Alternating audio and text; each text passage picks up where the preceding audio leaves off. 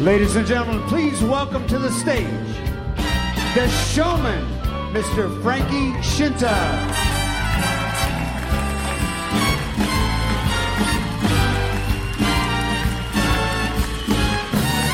Hey everybody, let's have some fun. You only live once, and when you're dead, you're done. Another good time. Welcome back to another new episode of Now Hear This Entertainment, featuring interviews with guests who are having success in entertainment, primarily music.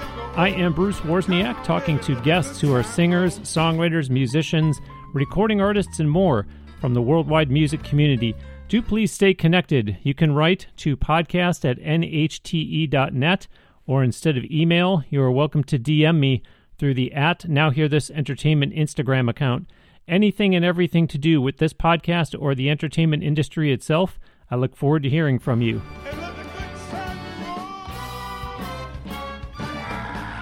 Joining me today on the Now Hear This Entertainment guest line from Las Vegas, my guest is an entertainer who is a singer, multi-instrumentalist, impressionist, and comedian who has been the heart and soul of his show for over 4 decades and has been headlining his own show in Las Vegas for over 18 years. He also still performs on the road, having bookings this year alone in locations ranging from Cleveland to Buffalo to Paso Robles, California to Rochester, New York, and more.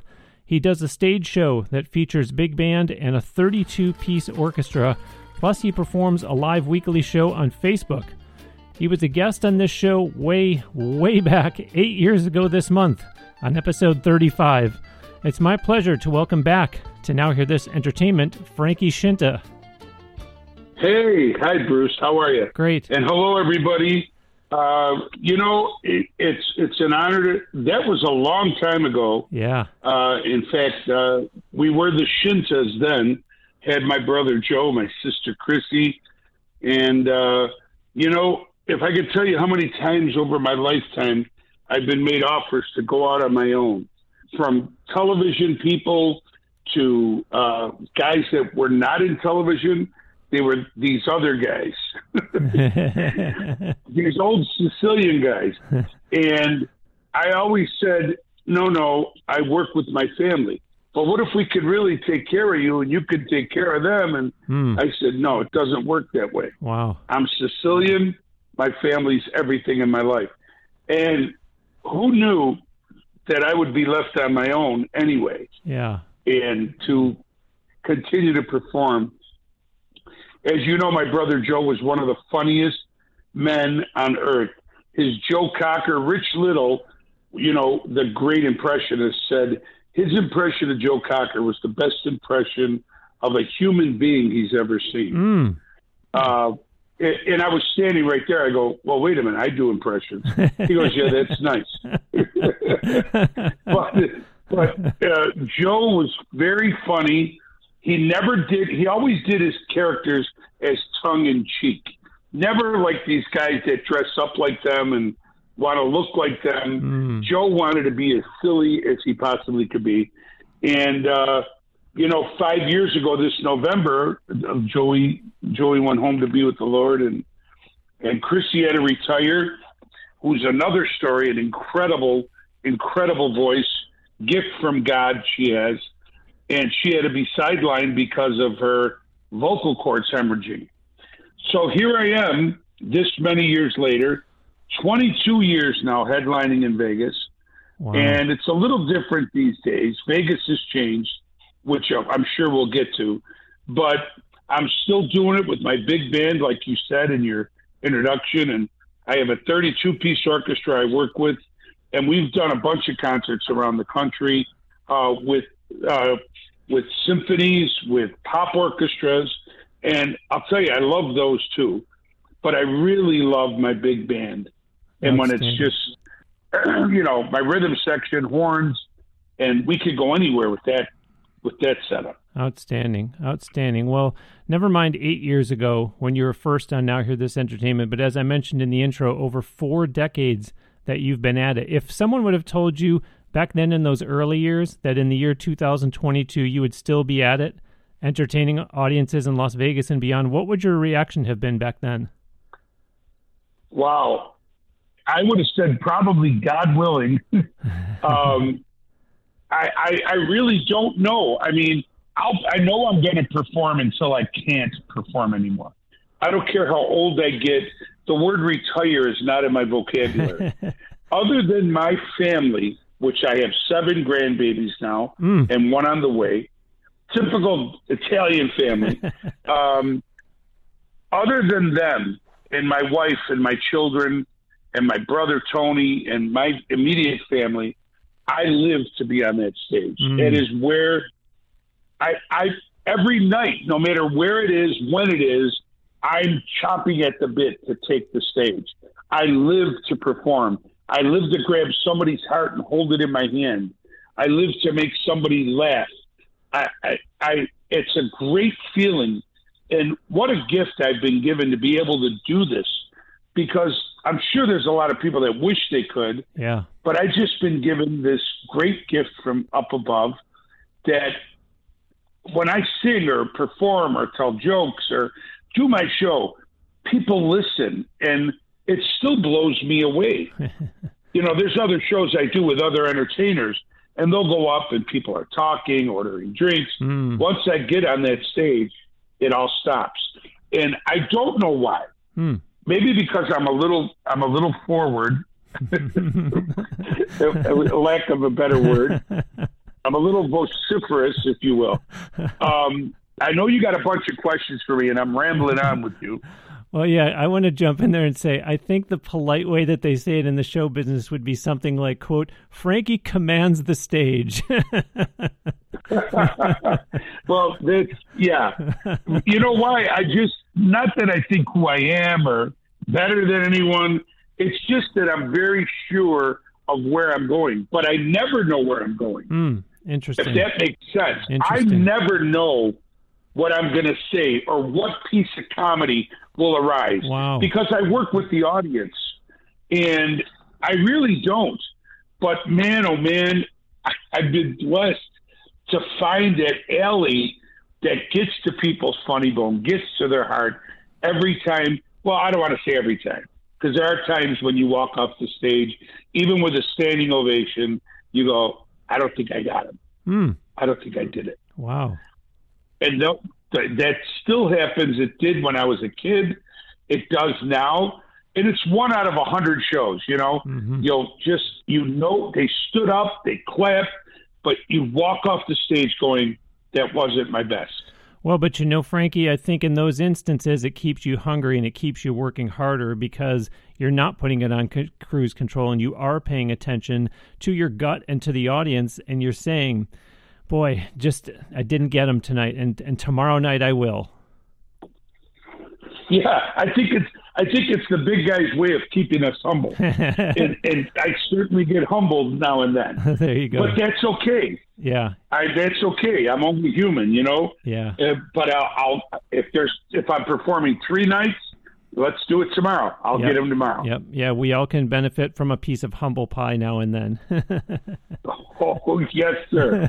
Yes, sir. It's a good teacher. Well, whenever I have a repeat guest on the show, I don't go back and listen to the first one. So while, folks, there is an outside chance that we might repeat something, I will have a link on the show page for this episode on my podcast website, NHTE.net, to the first interview that Frankie and I did in October 2014, so you can go back and listen to that.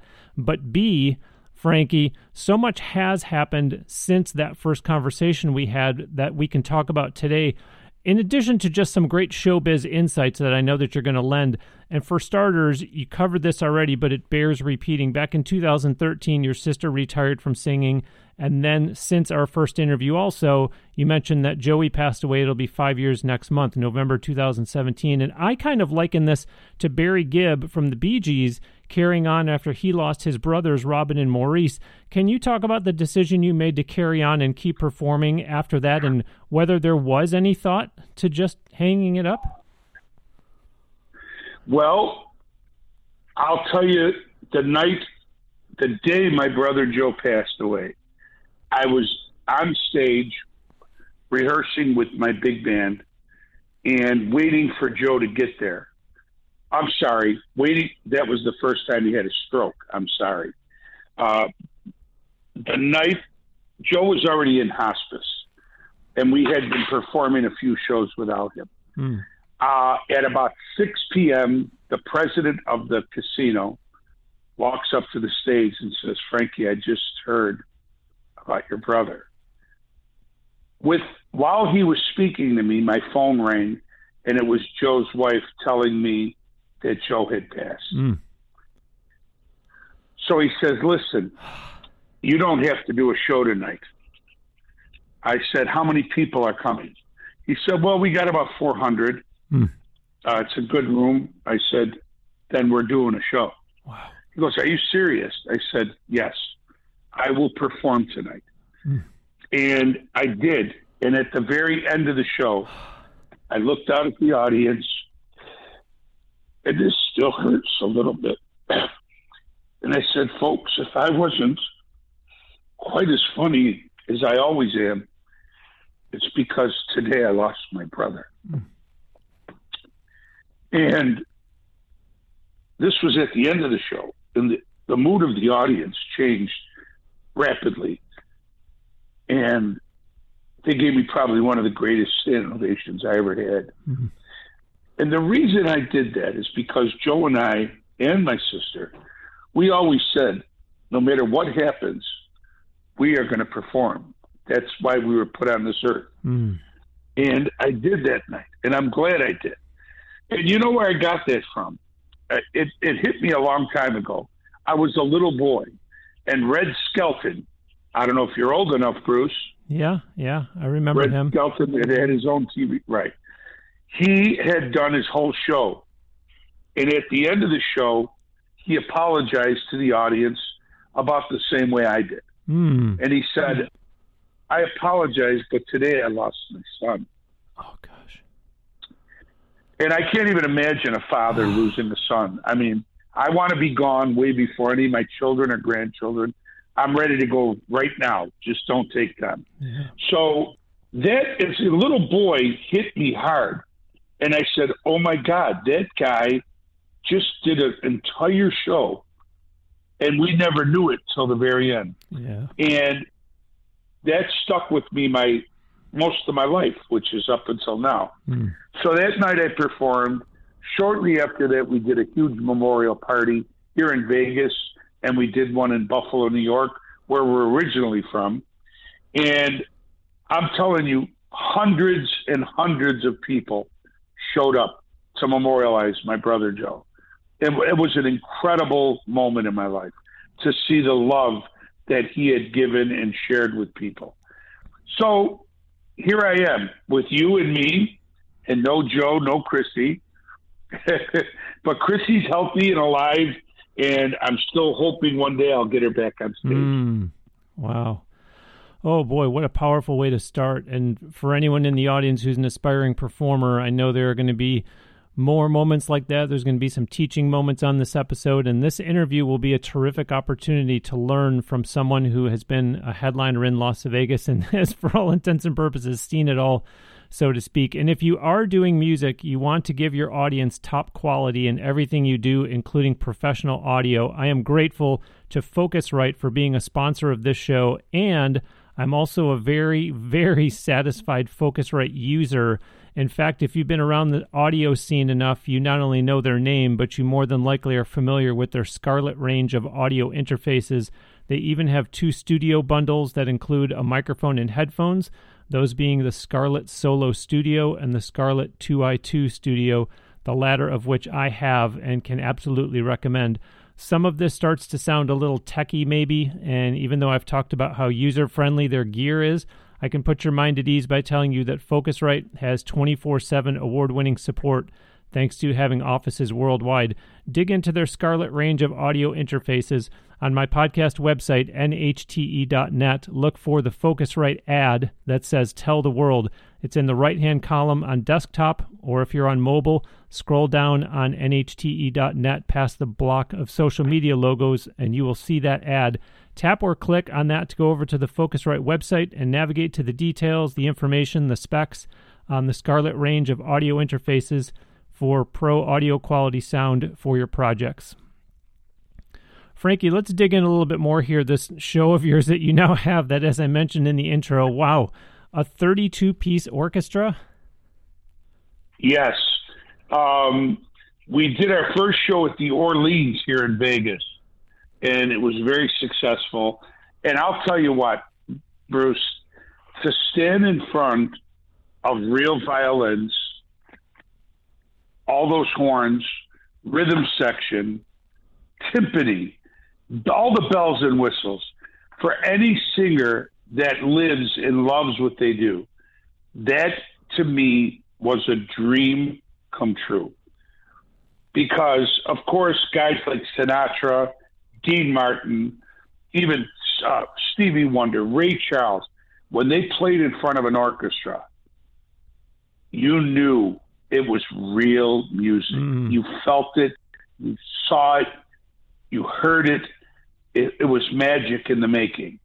And there are other artists that perform, but those stick out in my head. And I'll tell you, there is nothing like it for any entertainer listening.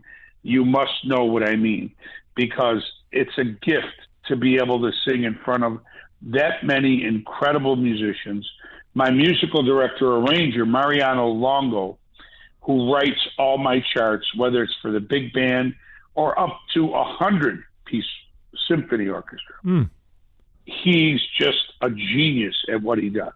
I hear the parts, and I could tell a player what to play, but God knows I can't write it. Okay. But I'm curious, though, because if there's somebody, say, I'll just pick a random city. If there's someone, say, in Minneapolis that sees your show and says, we'd love to have this in Minneapolis, do you bring an entire orchestra to Minneapolis, or do you have to find an orchestra there and then go through the whole rehearsal and show prep to get them ready? Well, here's the thing that's great about orchestras around the country. Every one of those musicians are sight readers, and brilliant A-plus sight readers.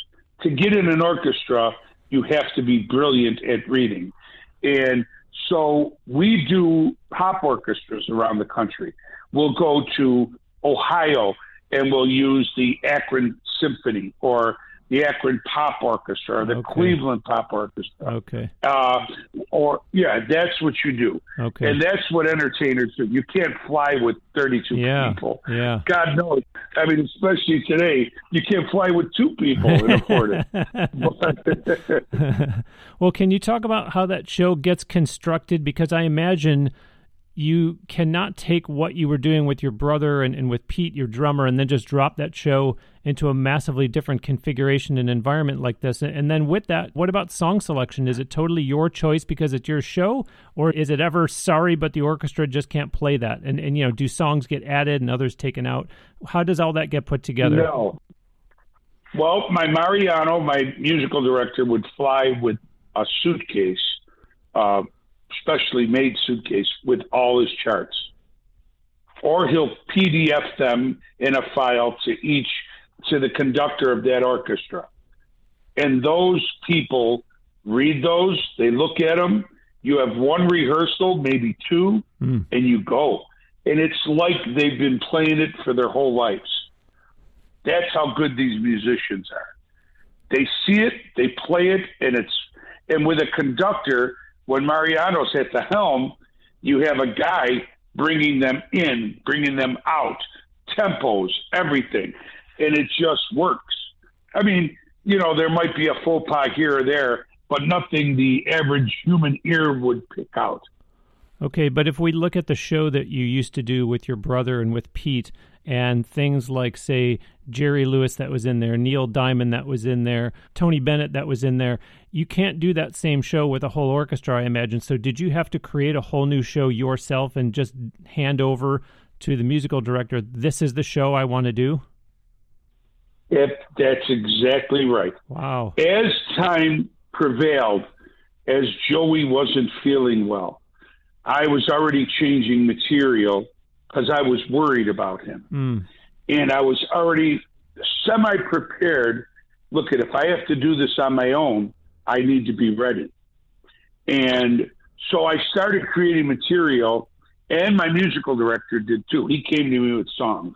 I want you to do this song. I want you to try this one. 90% of the time, I love them, and 10% of the time, I go, sorry, I'm not going to do that one again. And this is after he wrote 32 parts for it. Oh, boy. But if it doesn't sell, it ain't worth doing. You know what I mean? I like if that. the audience doesn't right.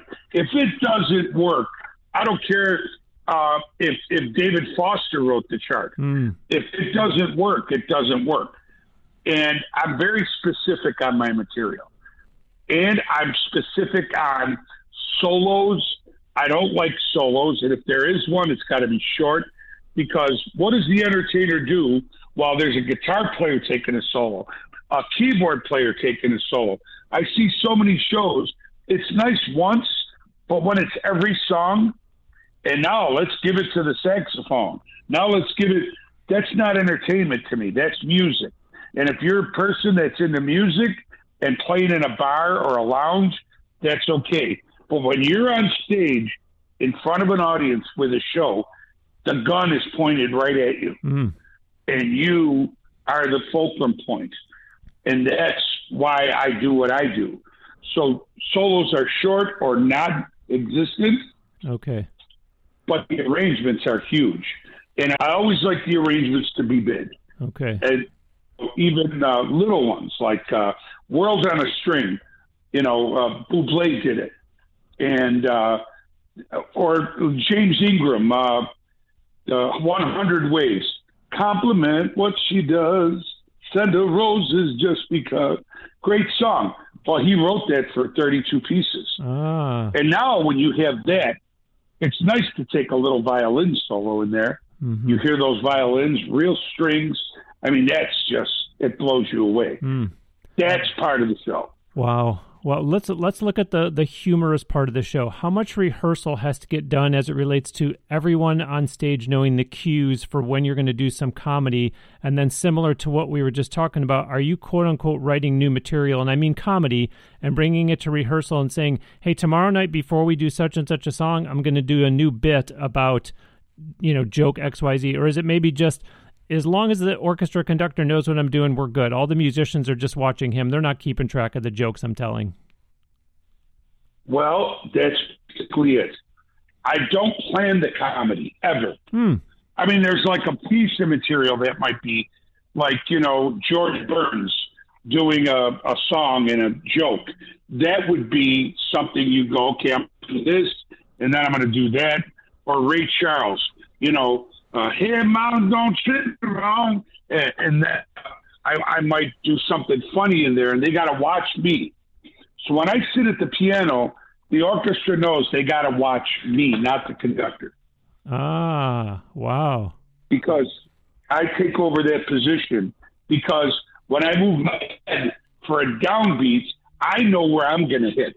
I can't be looking at a conductor and wait for him to tell me when to put my head, to give that downbeat. It's up to me. Like we have an incredible Billy Joel medley. Incredible. It's just powerful. And, my conductor said, conduct this. I said, okay, but if it doesn't work, we're going to have to change it. They got to watch. Well, he goes, it really doesn't work that way. I said, well, when I'm sitting at the piano, it does. Because I can't be looking for your direction when I'm playing. I'm performing. I'm entertaining. So it didn't work out. I mean, the drummer would hit here. The bass player would hit there.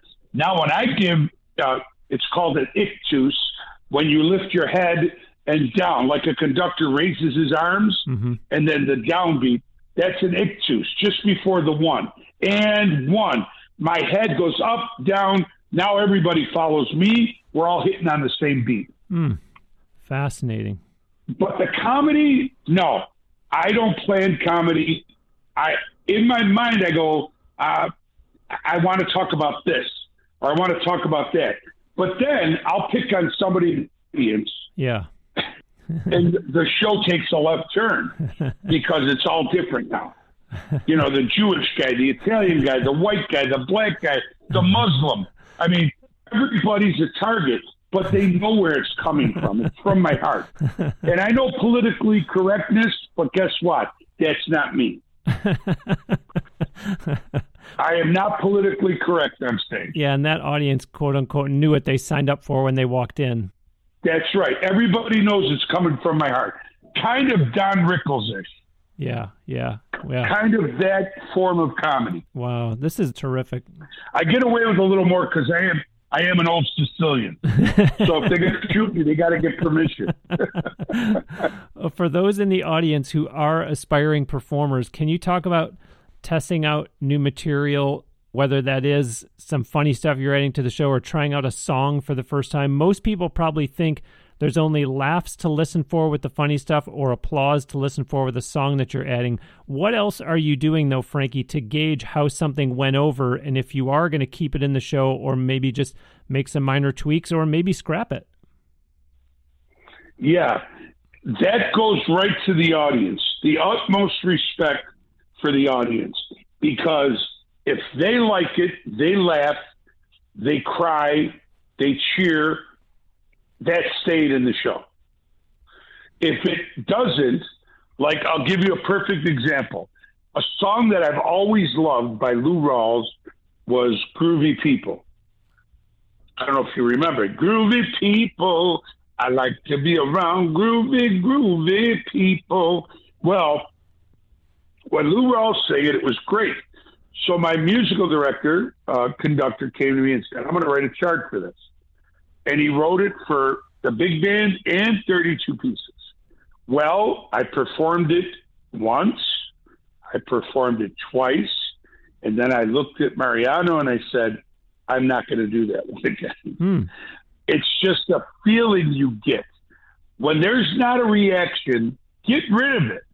For any entertainer, if there's no reaction or somebody doesn't turn their head and stop and watch what you're doing, if they don't laugh, get rid of it. Don't keep trying it. Just dump it.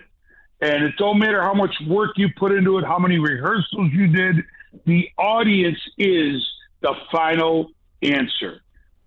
You could think it's going to be great. Oh, this is going to be great. What song did we do? We were at the Hilton the second time we went to the Hilton. And the guys that were producing our show were from England. And they wanted us to do People All Over the World, join hands, join the love train, love train. And it was beautiful. The harmonies were great. The band was great. We did it as a closer.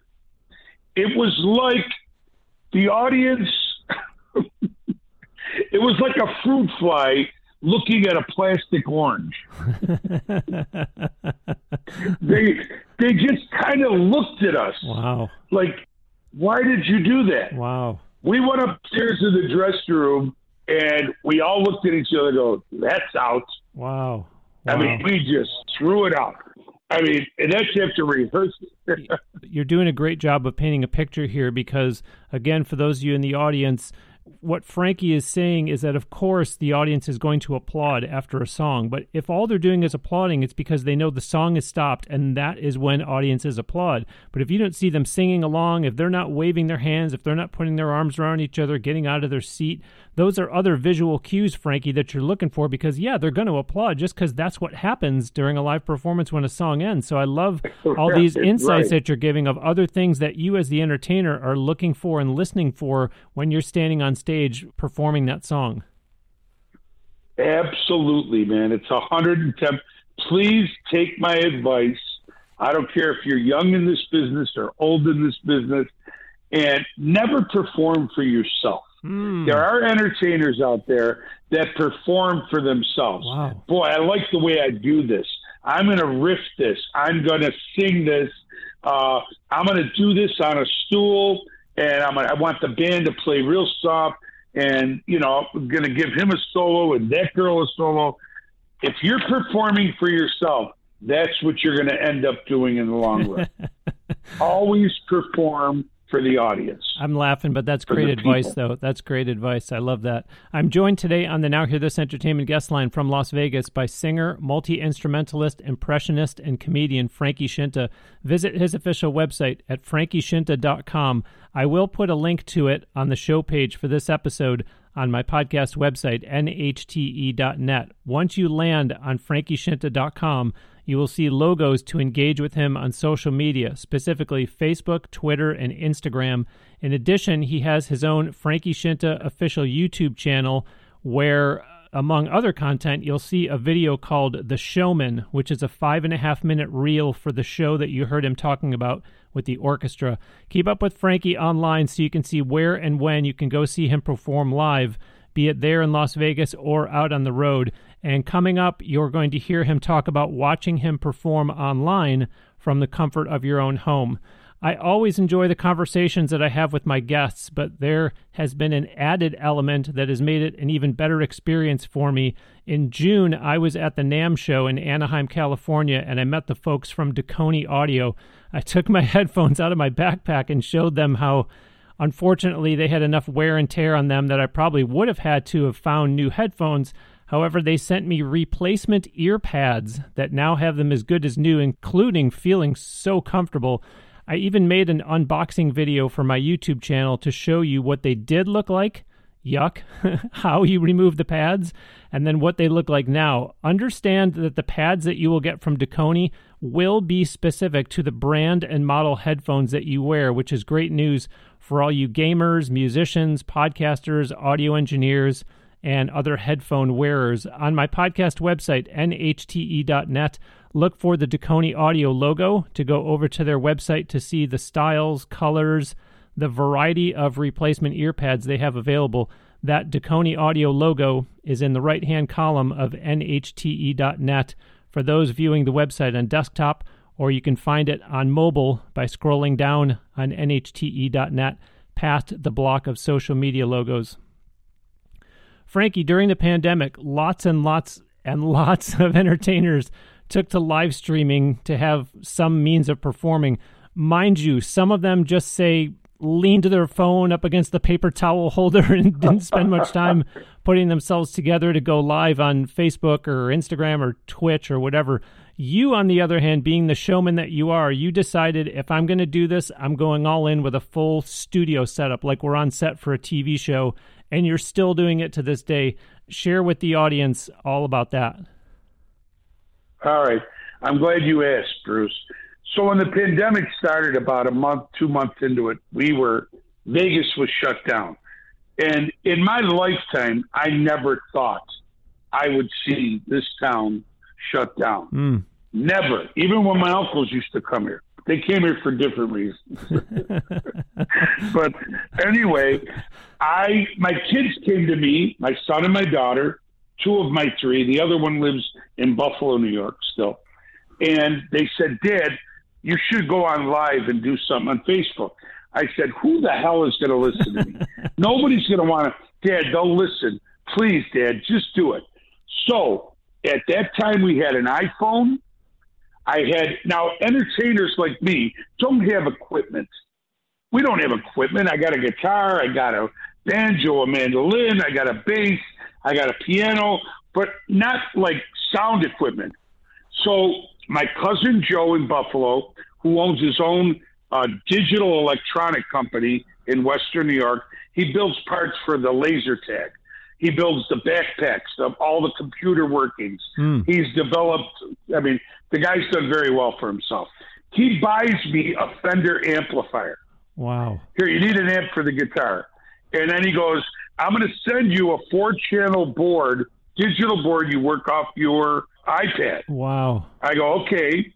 So now we got an iPhone and we got a 4-channel mixer, and only reverb I had effects was off that amplifier. Mm-hmm. But once I got this little 4-channel mixer, it was a blessing. Now, you mentioned Focusrite. I was laughing because he sent me a Focusrite and said, here, you can put your tracks into this, and they'll play through the amp on one of the channels. So everything went through a Fender amplifier. And the iPhone was on a tripod. Well, as time went on, we were getting 5,000, 8,000 views. So then I had a friend, his name is Paul Vance here in Las Vegas, owns his own sound company. I said, Paul, we're doing this thing on Facebook. We're getting a lot of views. Is there any way you could help me? He goes, you know what? I got a few boards, digital boards. I'll let you use it as long as you want, and I'll give you some speakers. So we got a Midas 32-channel digital board. And he came here and showed us how to use it. Now, I knew analog, which is, you remember analog. You want more bass, you grab the bass. You grab the potentiometer, turn up the bass. You want less, you had one equalizer on the whole board that right. You could take out the mid-range or right wherever it feeds back. So now we got the world in our hands. Long story short, during the pandemic, I was getting 24,000 views a week. Wow. And during the night, each show we did every week, we were getting 500, 600 people strong watching at the same time. Now I'm out of money. Not totally out of money because, thank God, my wife is very smart with money, not her husband, but her. And we had money saved to keep us going. But it was getting short. You don't want to go into your savings, but nothing's coming in, nothing. And the bills keep coming. The bills keep coming. I got nothing from the government like a lot of people did because I couldn't show contracts of jobs that I had that were coming up. And in order to do that, you had to go you file them, you had to send them in, you had to wait. And I just go, I'm not going to do that. So my son said, why don't we monetize this? Yeah. I go, no.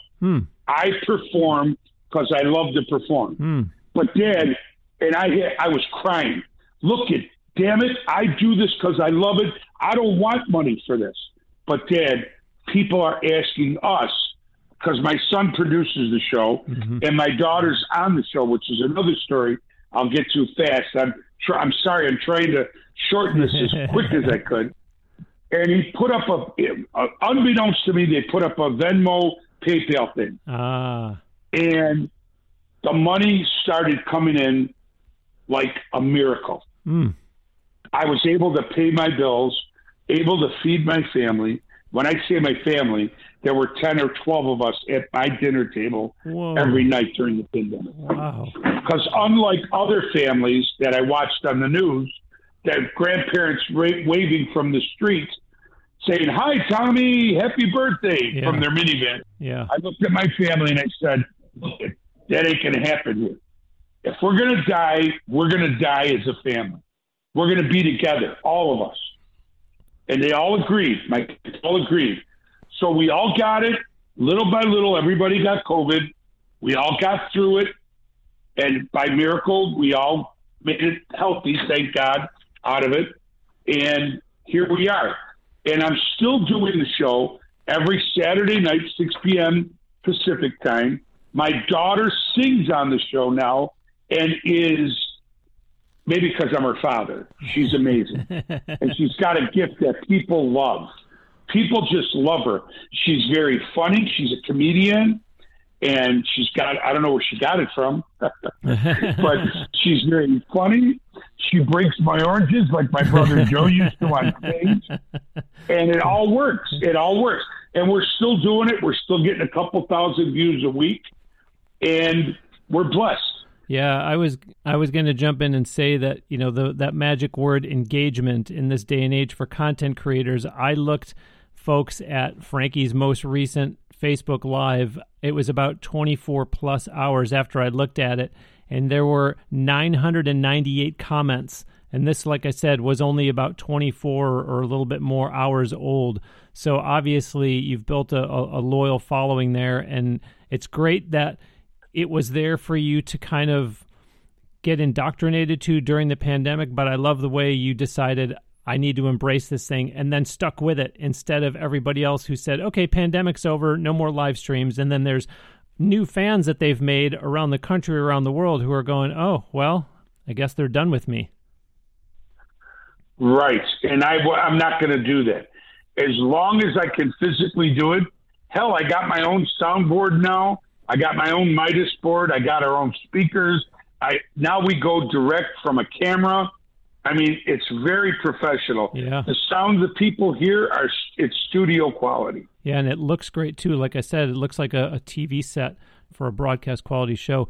People who live in Las Vegas will say, oh, I don't go near the Strip. It's crazy with all the tourists. Now that the pandemic is over and Vegas is back, and I guess this can even extend back to the time period between our first interview 8 years ago up to just before the pandemic. Do you, Frankie, ever go out to see entertainment in Las Vegas just to keep up with what others are doing so you know what else is out there? Or is it kind of, I just want my show to come from me, not from something I see someone else doing? I'm invited to a lot of shows. I have gone to see Elton John, Michael Bublé. I like seeing entertainers that give you something to leave with, something that hits you, something that touched you in a way, a smile, a tear, a memory. That's why I choose those kind of entertainers. I like entertainment that's going to grab you. And Elton John to see live is it was a gift for me. Garth Brooks, who I went to see live when he was at the Wynn, I was invited backstage and I was choked up. I said, I just don't know how you do it. One man, I go, God bless you for your talent. I said, but not only did you sound incredible, but your show really hit me. And I go, but how the hell do you keep your guitar in tune for 2 hours? Typical Italian question, right? And he goes, well, Takamine makes one just for me. Wow. I said, boy, that's pretty nice. He goes, would you like to see it? And I said, yes. So he goes back and he goes, here's the one I played tonight. And I pick it up, I strum it, and it's perfectly in tune. I go, and I played a few chords. I go, oh, my God. I go, this is beautiful. He goes, I'm glad you like it. It's yours. Wow. Wow. Wow. And I go, yeah, okay. I go, come on. He goes, no, it's yours. Let me go get the case. Oh, my gosh. Talk about tears and a gift of a lifetime. Wow. And it was a spectacular moment in my life. Yeah. And how cool is that? That guitar is in my safe. It comes out during the show, and it goes back in the safe when I'm done. And I wouldn't sell it for $1 million. Was there ever a point in your career, either when you were already established in Las Vegas or maybe at the time you were thinking of making the move out to Las Vegas, was there ever a point in your career where you considered moving to, say, New York or Los Angeles? And if so, why the decision obviously not to go to one of those two? Or did you never consider it? Well, it goes back to me being a typical Sicilian. When we signed the big contract at the Rio, which was a huge contract, some A stars don't get this kind of contract. I moved my entire family here. Of course, my brother Joe, my sister Chrissy that were in the show, they moved here. Then my mother moved here. And we moved Mama Scinta here because she was alone in Buffalo. My brother Tony was there, who was ready to retire from the Buffalo Police Department after 32 years of service. And I had called the commissioner of police, another Italian guy, and I said, Commissioner, you got to call my brother and tell him he's got to retire. Why? I go, because we have a contract at the Rio, and I want him to work for me, not you. And he called my brother and said, you got to retire. They gave him his pension. Tony moved out to Las Vegas, and he worked with us for about 5 years and then worked for Steve Wynn for 10 years, and he's retired now. But after moving my daughter here now and my son, we're all here. Only child that isn't here is my Maria. She's in Buffalo, like I said. But I have 6 grandbabies here. My son with his wife, my daughter and her husband, me and my wife, my brother Tony's still here. Yeah. We lost Mama Scinta during the pandemic. Mama got COVID and we lost her in January of 2020. Yeah, but it sounds like, why would you? If someone says, why didn't you move to New York or Los Angeles, it's why would I move there? Absolutely. Because, home is where the heart is, Bruce. And that's the bottom line for me. I want to be where my family is. Because when everything else is gone, buddy, for anybody out there, when your life is upside down, if there's no money, if there's no hope, or you got to have faith, number one. And number two, to have your family by your side is a gift from up above. Because when I get old, I want my children there. I want them to help me. I want them to help my wife if I can't. And when I go, I want to be where my kids are. That's the bottom line.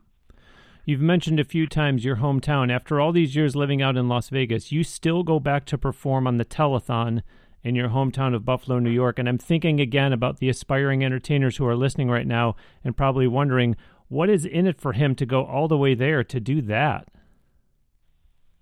Children's Hospital in Buffalo developed the drug surfactant, which premature babies, when they were 3, 4, 5 pounds even, wouldn't make it because their lungs would collapse. This drug, developed in the 60s by Dr. Warner, goes intravenous, goes into the lungs, and it blows up the lung of the child to stay elevated until the baby can breathe on their own. Now the success rate is down to 1 pound. And I started doing that telethon when I was 9 years old. Wow. From that, I got on Ted Mack Amateur Hour. From that, I got on the Jerry Lewis Telethon. From that, I got on the Merv Griffin Show, and I never looked back after that. Wow. So I go back to give to the children, to the community of the town I was born in. And it's always good to give. Yeah, and it's just like that New York or L.A. question. After you just rattled off everything that came from that, it's more, why wouldn't I go back and do that? You've spent so much time performing in major hotels/casinos in Las Vegas. I'm talking residencies at everything from the Rio to the Sahara to the Hilton to the D. If all of a sudden you got the opportunity to come here to Tampa to perform at the Seminole Hard Rock Hotel and Casino, does all that experience that I just read off give you the upper hand, or is it a case of, no, actually, Bruce, just because it's a hotel and casino environment, if it's somewhere I've never performed before, I honestly don't know what I'm walking into? I'm ready. That's the 2 words. I'm ready to take the stage anywhere, anytime. And I know a lot of my people are down in the Tampa area, and I am working on that right now to come to Florida. In fact, I'll be there in December doing a showcase in Boynton Beach with this agent who is agent manager who's handling me down there. And in 2 days, I will have performed for a lot of people, and then they will have the opportunity to bring me to Florida. But I'll tell you, I'd love to play that Hard Rock in Tampa. Yeah. We used to perform in Tampa. We used to perform in St. Petersburg at the Playboy Club. Wow. How's that? That's before your time. Well, we're in the home stretch here, but on Facebook there are only 2 items in my saved folder. One is an acoustic performance, one song by the late C.J. Watson, who was the guest on this show way back on episode 41. He was a good friend of mine, a singer, songwriter, guitar player from up in Nashville who left this earth too early for sure. And the other item in my saved folder on Facebook, and folks, he does not know this, the other item in my saved folder on Facebook is a live performance by Frankie Scinta with Clint Holmes 6 years ago at a popular spot in Las Vegas where the 2 of them were singing You've Lost That Lovin' Feelin' by the Righteous Brothers. And you're starting to criticize all the things I do. It makes me just feel like crying, baby. Frankie, you kind of alluded to this before. We all have bills to pay. Everybody has to make a living somehow. But when people tell you things like that, and I'm sure that at your live shows over the years, you've heard all kinds of stories meeting audience members, does that make it all worthwhile? Is that kind of that's why I do this? Absolutely, positively, yes. I'll tell you what, there's nights I walk off that camera on my Facebook show from the love and the comments people make, and I break down. And I'm not a lightweight, trust me. I grew up in the hood, and I'm as tough as I love strong and I hate strong. But when those people, when you know you've reached somebody's heart, when you know you got them and they tell you, you've changed my life. You helped us through this pandemic. You're amazing. We love your family for life. That is everything, Bruce. Wow. It's the frosting on the cake. It's the cherry on top of that, boy. Wow. It's the best. Nothing better. Well, final question, and I think I know the answer to this one. I think we've already heard it, but I still want to put it on the record anyways. Rich Little will be 84 years old next month, yet he still appears at the Tropicana Hotel and Casino in Las Vegas. Barry Manilow is 79 years old and came out of retirement to return to the stage, including arena dates that he did in the Northeast in August, plus he performs at the Westgate Las Vegas Resort and Casino. There are others, but you get the point. Frankie, will you just keep on entertaining with no regard for age, or do you ever think about when you'll take your final bow? My final bow will be when I take my final breath. And that's the way I perform. I perform every night like it's the first and the last. I know there will be a last time, but I don't know when it's going to be, and I'm not planning on it. When it happens, I'll do it. But right now, I'm going to perform till I drop.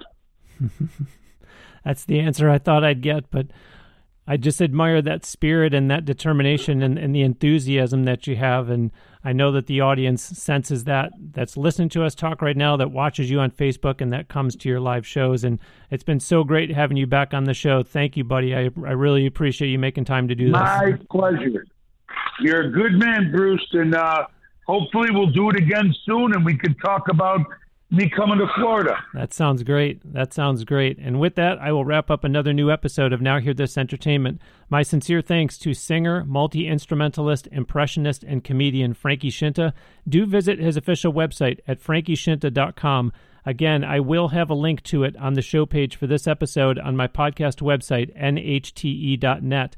As I mentioned earlier, once you land on his website, you will see logos to engage with Frankie on social media, specifically Facebook, Twitter, and Instagram. And then also on YouTube, look for and subscribe to his official Frankie Scinta channel, where you can see the 5.5-minute video titled The Showman. You heard him talk about the live stream that he still does regularly on Facebook. Keep up with him online for information on dates and times to watch those, but also follow Frankie for details on where and when you can go see him perform live, whether in Las Vegas or out on the road. Please make sure that you are signed up for my weekly e-newsletter, which is free and only comes to your inbox once a week. On my podcast website, nhte.net. Pop in your email address to receive that from me each Wednesday to learn about the latest podcast episode, as well as other goings-on, including exclusives that I put in there from time to time. Just as a little sneak preview, next week we'll begin a run of 5 consecutive on-location episodes from the Florida Panhandle at the Pensacola Beach Songwriters Festival. You won't want to miss all of that. That's going to do it for episode 452. Thanks ever so much for listening. I'll talk to you again next week on another episode of Now Hear This Entertainment, and I will leave you with a brief snippet of Frankie Scinta live. To this day, people still ask me, do you do any of his music? You kind of look like him. I go, Danny DeVito?